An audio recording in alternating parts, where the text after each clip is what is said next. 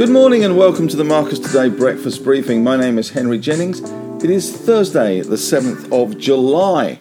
And as usual, with all the information contained in this briefing, it is general advice only. So please do your own research, contact your own financial advisor regarding any of the thoughts, ideas or insights in this briefing. And if you need to, of course, you can always pause the PowerPoint slides here and read our disclaimer in full. And if you're listening on to a podcast, wherever you are in this wonderful world of ours, if you're on a tram, a bus, a train or in the car, then you can always click on to our website, marcustoday.com.au, and read the disclaimer there. And if you're not yet a member of the Marcus Today community, we'd love to have you on board, so you can sign up for a free trial there and see what else we have to offer.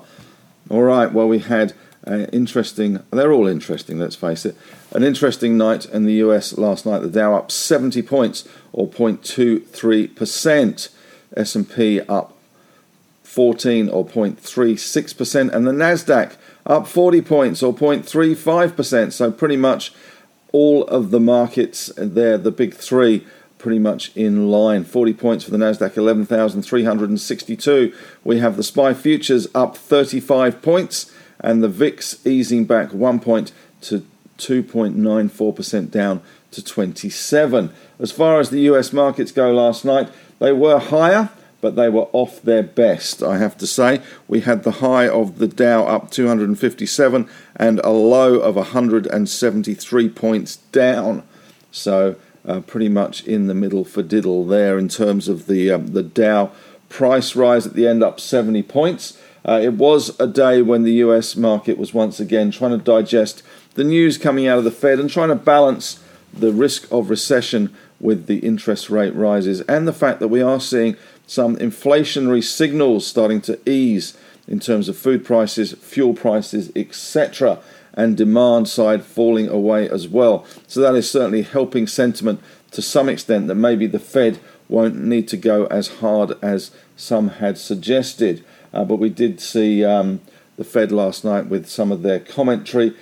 Big concern now is that the Fed is tightening into a slowdown, and the headlines from the June FOMC leaned hawkishly, but nothing very surprising there from the market or from the Fed. It did guide to a 50 to 75 basis point rate hike in July, and it did highlight the willingness to adopt a more restrictive stance.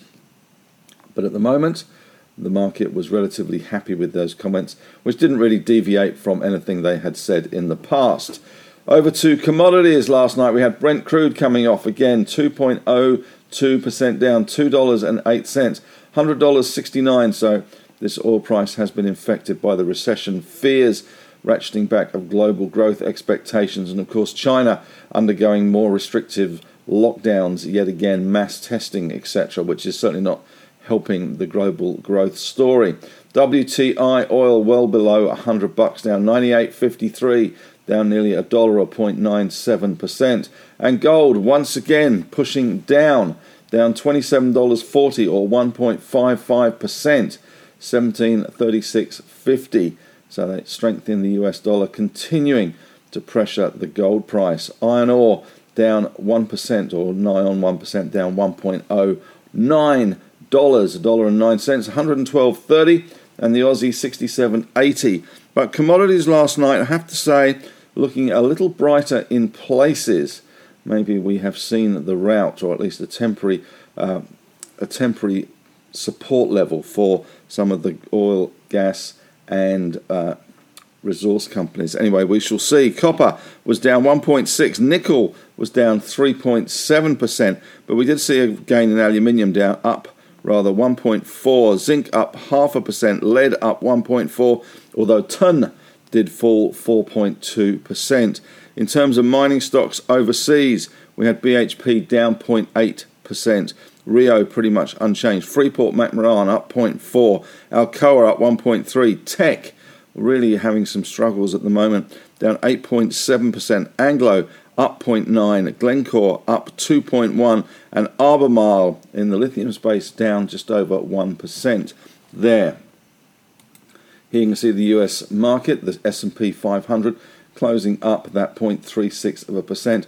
But really, it's still pretty quiet over there. Summer holidays coming off the July 4 holiday as well. Driving season in the US. Many traders have gone away. Volumes remain light, and things can get pushed and pulled all over the place. But at the moment, that is showing a little bit of positivity, although it did close off its highs.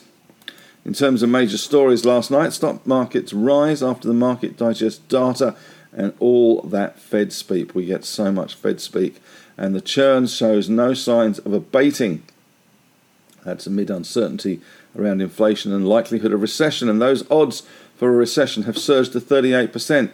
There are certainly some commentators that suggest the US is already in a recession in terms of the technical definition. That 38% has risen from around 0% just a few months ago.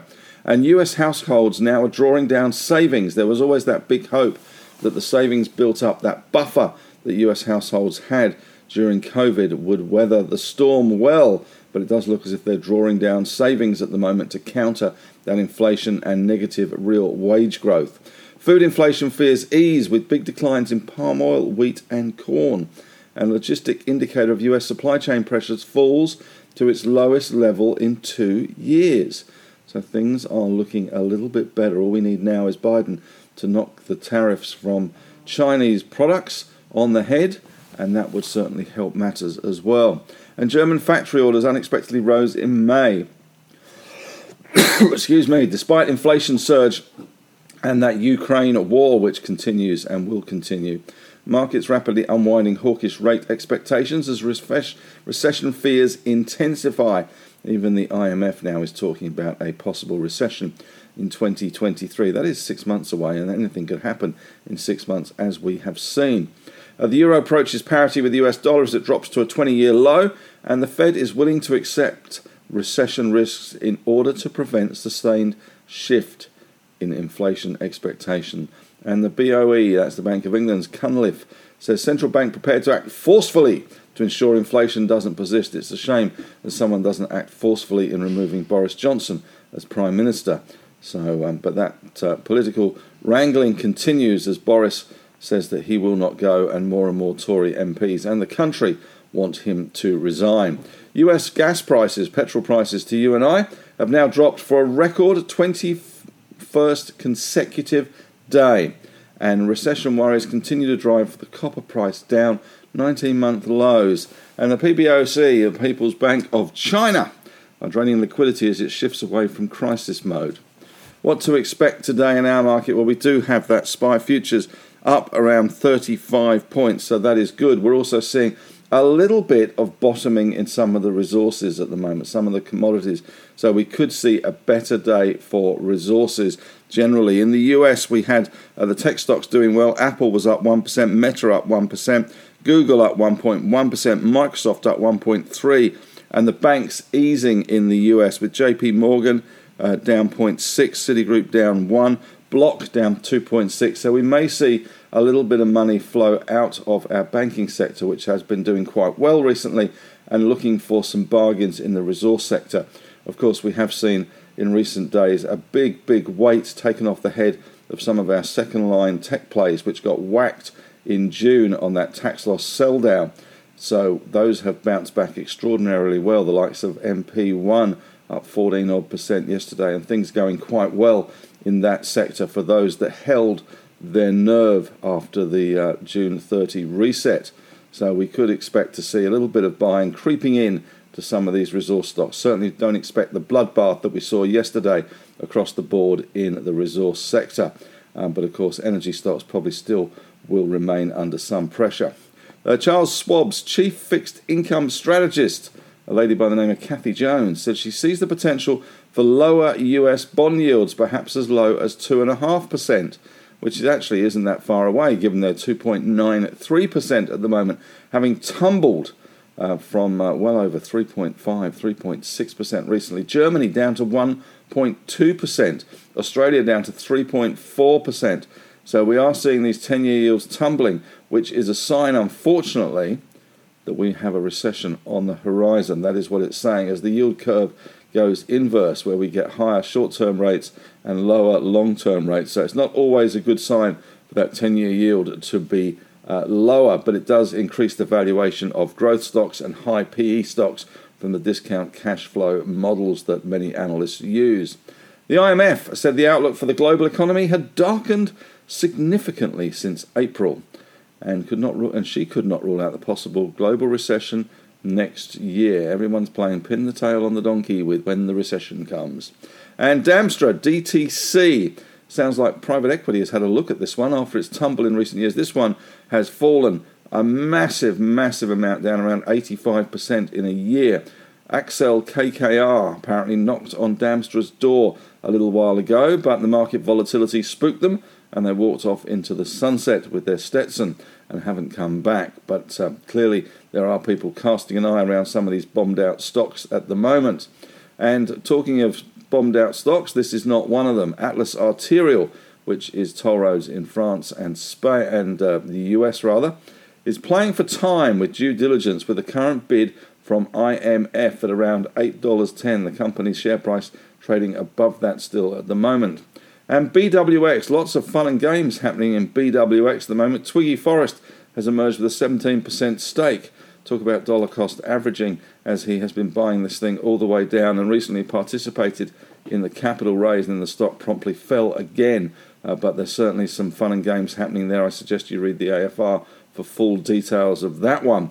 And just as we thought inflation was, I guess, not such a big problem, it is a problem, of course. Optus has lifted its mobile pricing plans by up to 10%. This is the last phone company to do it. It said price rises were required due to ongoing investment in expanding and upgrading services.